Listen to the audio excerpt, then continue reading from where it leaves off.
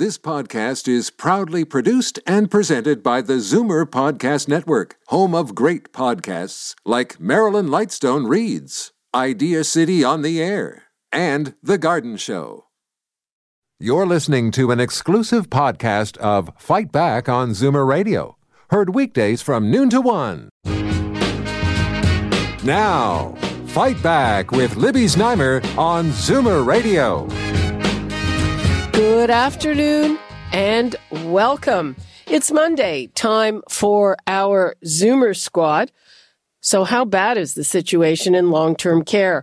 On Friday, the province's own commission into long-term care unexpectedly released interim recommendations because they are worried that we are not prepared for a second wave and headed for another disaster. The numbers tell the tale. Right now, 86 homes are in outbreak. There are 381 resident cases and 295 staff cases, and this is up from very minimal numbers in September. So the minister says you can't snap your fingers and find qualified people to work in long-term care. We know that one of the biggest issues is a staff shortage, but the union says there are plenty of people available to work, and as a matter of fact, during the emergency, they were dispatched to do just that. The union is also miffed about a salary cap. So, lots of things happening there. The opposition, as you heard in Bob's News, is calling for Dr. Merrilee Fullerton's resignation. And as I remember, the last time we checked in here with the squad, Peter Muggeridge was thinking she wouldn't last the week, but hey, why don't we start there? She's still there. Let me give you the numbers, 416-360-0740, toll free 1-866-740-4740. So should Merrilee Fullerton be fired? Will that solve anything? You tell me. Right now, let's bring in David Cravit, Vice President of Zoomer Media and Chief Marketing Officer at CARP, Bill VanGorder, Interim Chief Policy Officer at CARP, and Peter Muggeridge, Senior Editor of Zoomer Magazine. Hi, everyone. Hi, Libby. Hello. Good afternoon, Libby. Okay, let's start with Peter. So are you surprised that Fullerton is still there? Well, she's hanging on by a thread. I mean, the NDP leader is calling for her ouster, and the pressure's growing. And if this second wave develops like the first wave did, I don't see how she survives her job. But again, I didn't think she'd last the week, and she did. So I've been wrong before, and perhaps she will last. But I think the pressure is getting too much, and she'll either just resign or Ford will have to pull the trigger. Well, either way, it's a resignation. I mean, honestly, a lot of people are surprised that she's lasted this long. David, what's your view?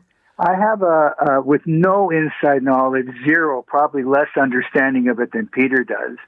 But I have a counterpoint of view, and that is if they let her go, that is to acknowledge that there was stuff that she could have done and they could have done that they didn't do, as opposed to the narrative that they're pushing, which is we inherited this mess.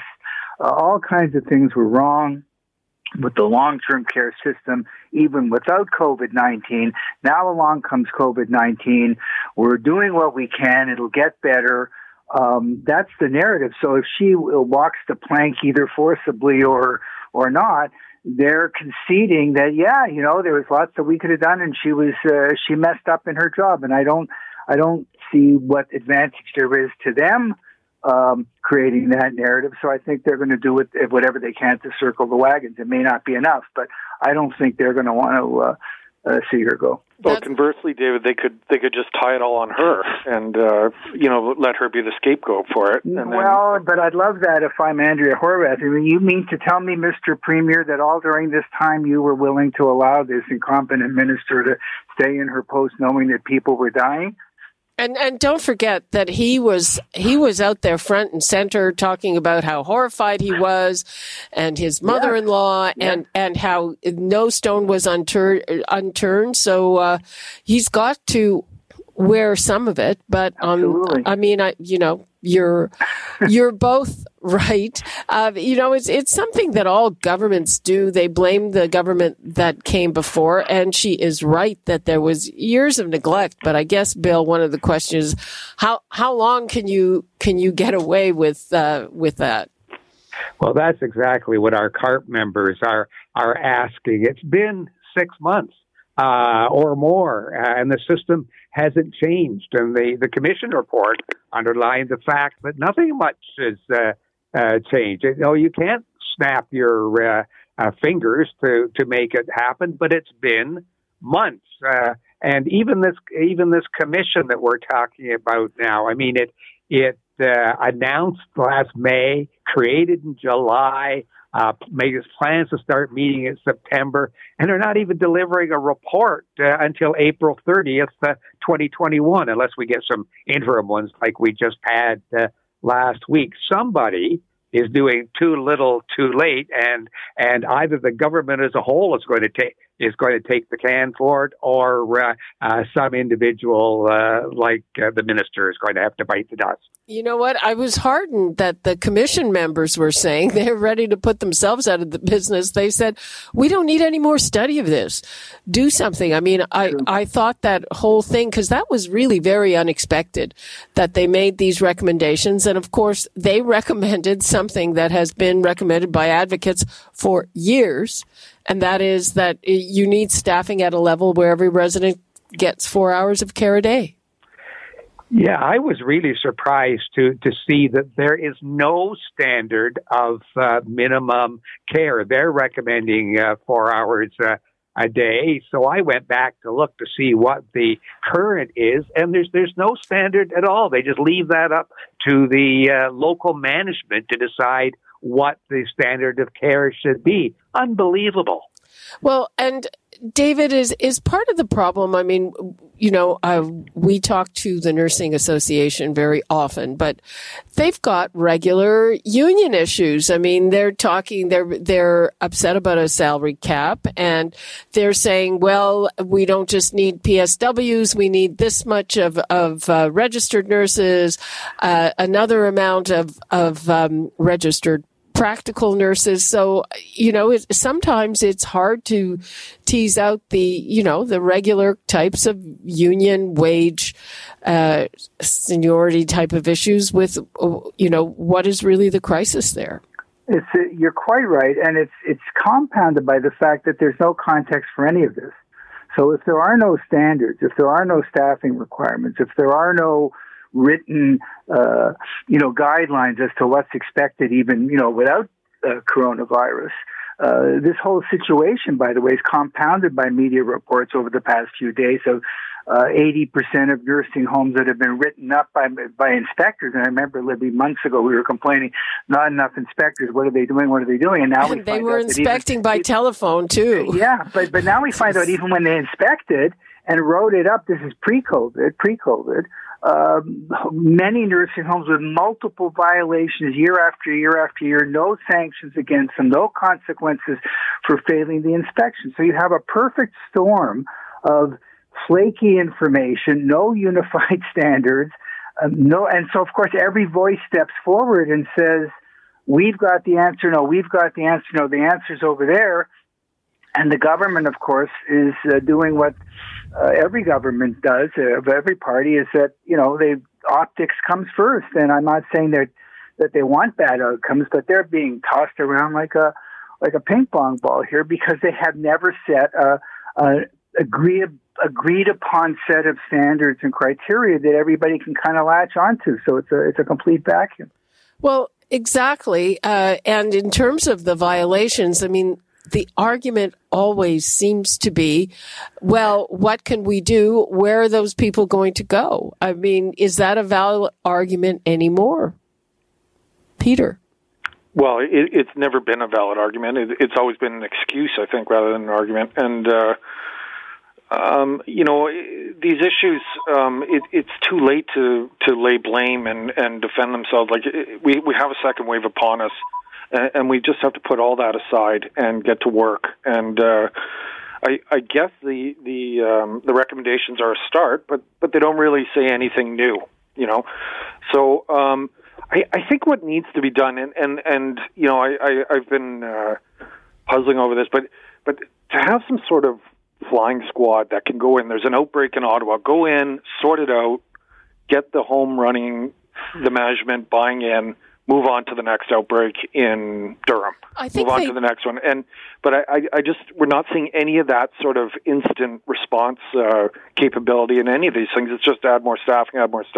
No. There is that. And I don't understand why, if you're talking about, you know, marketing your efforts, why the province is not publicizing those things more. But there's a kind of hub and spoke system where hospitals are responsible for some nursing homes, at least when it comes to getting a handle on infection control and things like that. And over the past week, we've seen, I think, for two, when things get out of control, like for that nursing home in Ottawa, and there's one here as well, they give the management over to a hospital group. I don't know if that is to the extent of a flying squad, but they are doing that. Is that, I don't know, it's just a Band-Aid though, isn't it, David?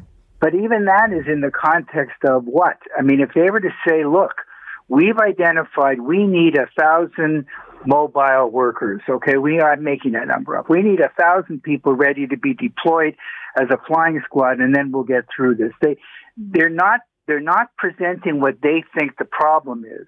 Is it a crisis or isn't? And by the way, the statistics, I can prove both sides of the argument. I can literally argue both sides of the coin. Up until September the 30th, as of Ontario's website this morning, there were 2,848 deaths in the entire province. Since then, there have been less than 200 additional deaths. Now, is that because we haven't seen the second wave yet? Is that because our treatments are getting better?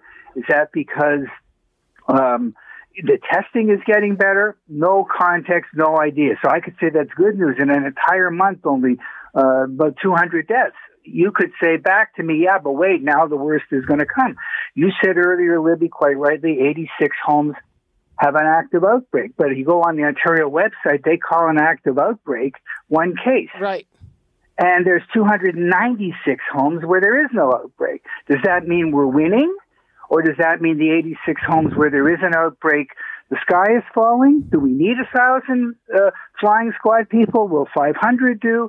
As long as they don't have a plan and a point of view that they can articulate that ties all these loose threads together, they're going to get what they're getting, which is a cacophony of voices, of numbers, of the sky is falling. No, it isn't. Yes, it is.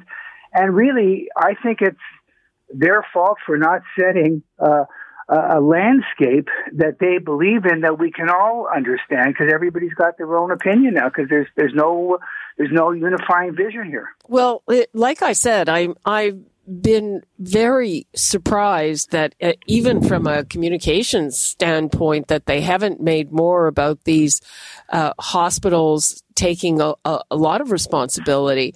And it's just, one of dozens of press releases when the management takes over. I have never seen a thing that said, okay, this is what we're doing in terms of oversight, and whenever a situation gets what we deem to be out of control, the management gets taken over. Instead, Exactly. They don't even have to do anything different than what they're doing, but their communications is really poor. Well, when you allow one case to be called an active outbreak, then just from an optics point of view, then you deserve whatever firestorm you get, frankly. Okay, well, there's another argument for that too, David. That one is an outbreak in a nursing home because one leads to many. I'm not questioning the science of it. I'm just saying, from a communications point of view, who would ever, if you wanted to present yourself in the best light, who would ever allow that definition to stand? Maybe 5 cases. And the other thing is, let me just quickly say, months ago we were talking about the whole point of the lockdown, the whole point of everything was to prevent the hospitals from being overwhelmed. Now here comes the second wave. Are the hospitals overwhelmed? How close are they to being overwhelmed? Are we winning the war? Is it working? Zip. Nothing to explain. They're filling up. they're filling up, and they have a lot of people from long-term care, which they did not have the last time. So I know, Libby, that's one of the surprising things. One of the things that the commission said is that they should formalize the relationship between the homes, the hospitals, and the public health units. You mean there isn't already an organized relationship between public health and the hospitals and the long-term care homes? You know, if you or I run a business, one of the first things we do is organize our relationship with our clients, customers, and suppliers. So why wouldn't somebody in the long-term care business not have the same good basic business procedures and have these relationships already in place? Is it all being ad hoc?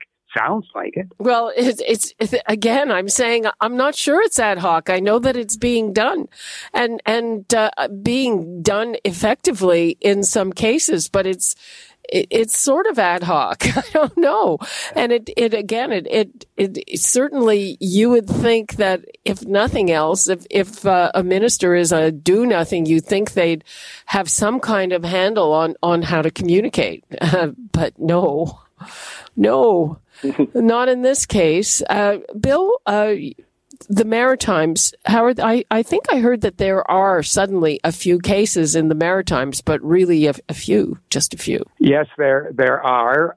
All of them to date in the last few weeks have been travel related. In other words, somebody coming back from somewhere else, usually from Ontario, and they've been isolated and kept clear. So there were only 2 cases where it got into any kind of outbreak in the community, and that's because some people did not isolate when they came back. But we're holding our breath because the lack of planning, the lack of organization between long-term care residences and the supports they should be having through hospitals and public health aren't here either, and the staffing situation, like Ontario, is really at risk because the less and less staff are going back to work, and the government is not doing what it promised in terms of providing some way of providing more staff, and we've got to have more cooperation between unions, the long-term care facilities, and the government in terms of working these things out, because they're still throwing darts at each other and not cooperating for the sake of all our loved ones who are in long-term care.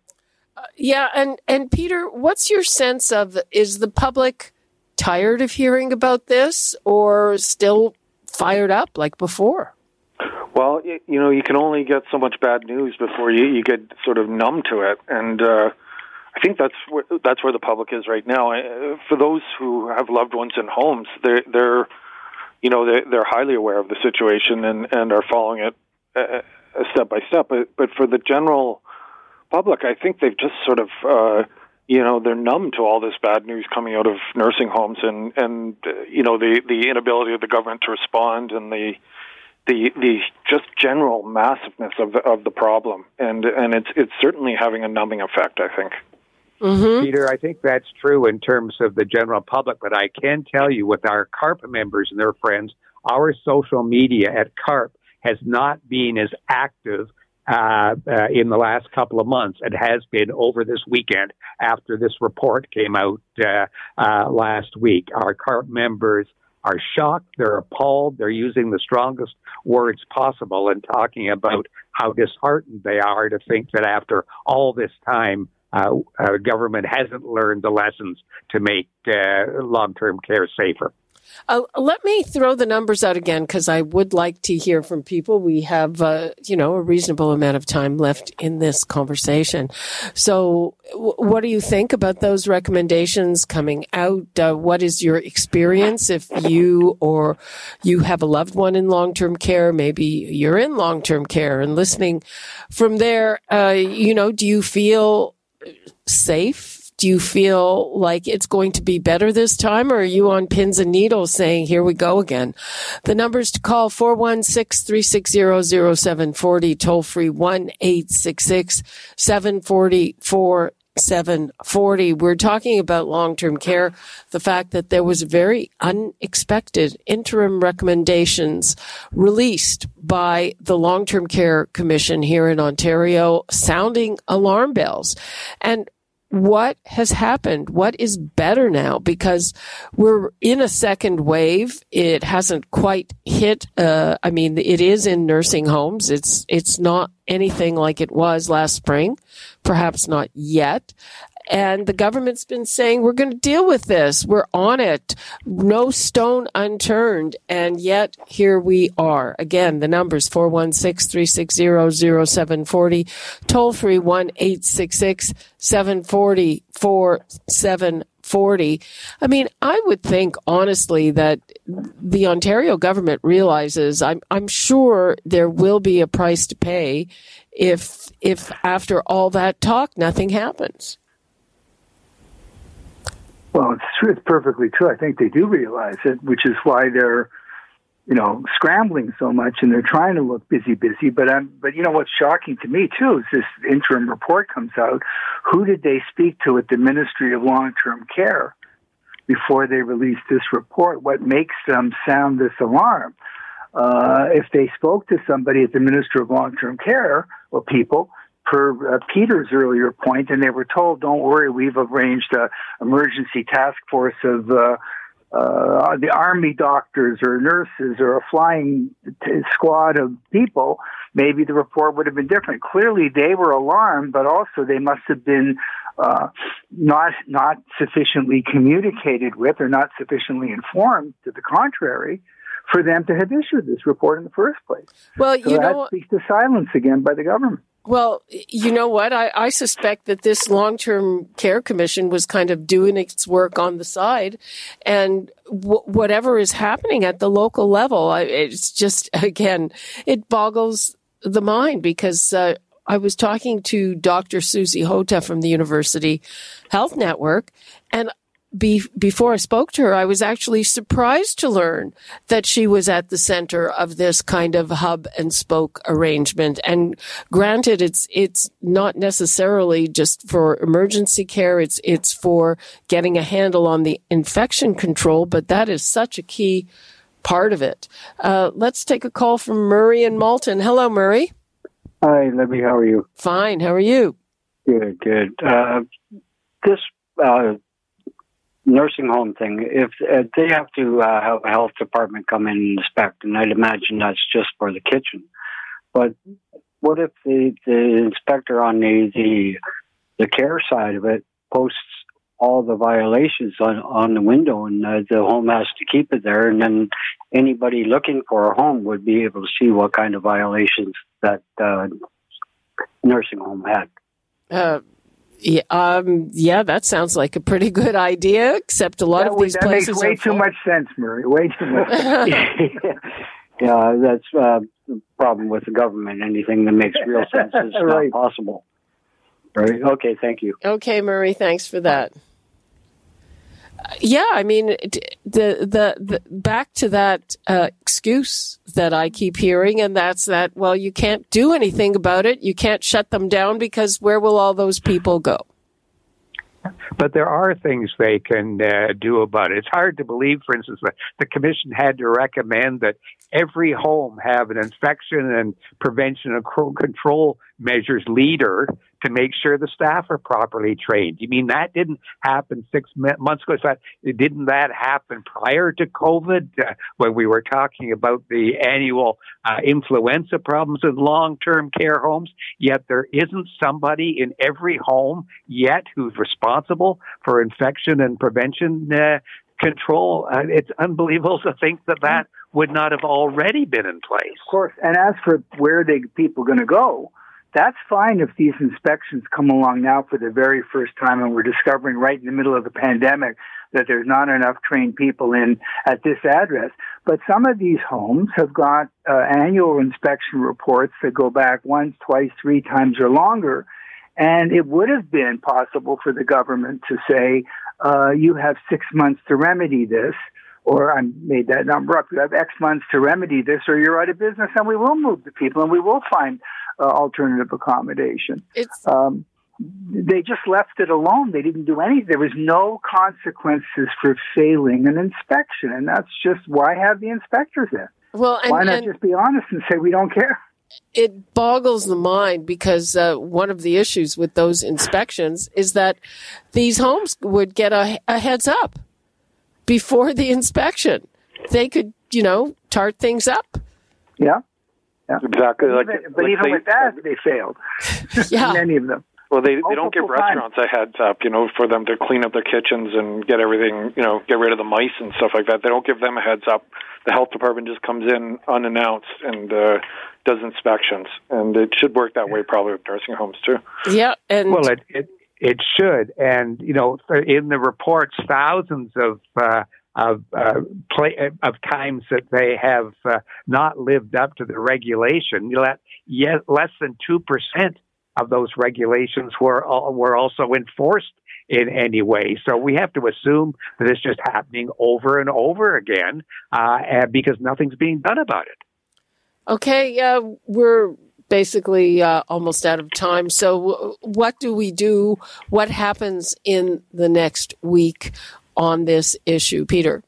Well, maybe not the next week, Libby, but down the road, in the Globe today had a story on the vaccine success at the Oxford AstraZeneca vaccine study. So, that seems to be our only hope right now is getting a vaccine that works well and getting it approved and distributed. Bill?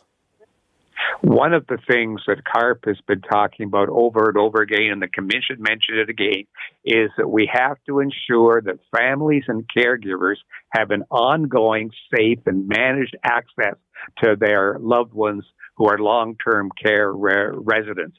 And that's one that surely they can do right away and is so important for the mental health and the comfort of families and the residents.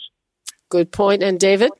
I think that it's up to everyone, and CARP is certainly intending to do this going forward, to repeat the questions and the issues directly to government ministers, and we're going to be putting a mechanism on the CARP website to enable people to do that. So the Minister of Long-Term Care shouldn't face questions only during question period in the legislature. We should be, flooding her inbox with the same question. What are you going to do about it? Because unless the pressure becomes very intense and the government sees clearly that the public is riled up, not just the opposition parties, then I don't think you're going to see any action, frankly. Okay, well, I hope that we have some good news when we talk again in a week's time, but I'm not holding my breath. Okay, thank you so much, Peter Muggeridge, David Cravit, and Bill VanGorder, our Zoomer squad. Thank you, Libby. Thanks, Rebby. You're listening to an exclusive podcast of Fight Back on Zoomer Radio, heard weekdays from noon to 1. You're listening to an exclusive podcast of Fight Back on Zoomer Radio, heard weekdays from noon to 1. You're listening to an exclusive podcast of Fight Back on Zoomer Radio, heard weekdays from noon to 1. This podcast is proudly produced and presented by the Zoomer Podcast Network, home of great podcasts like Merrilee Fullerton Reads, Idea City on the Air, and The Garden Show.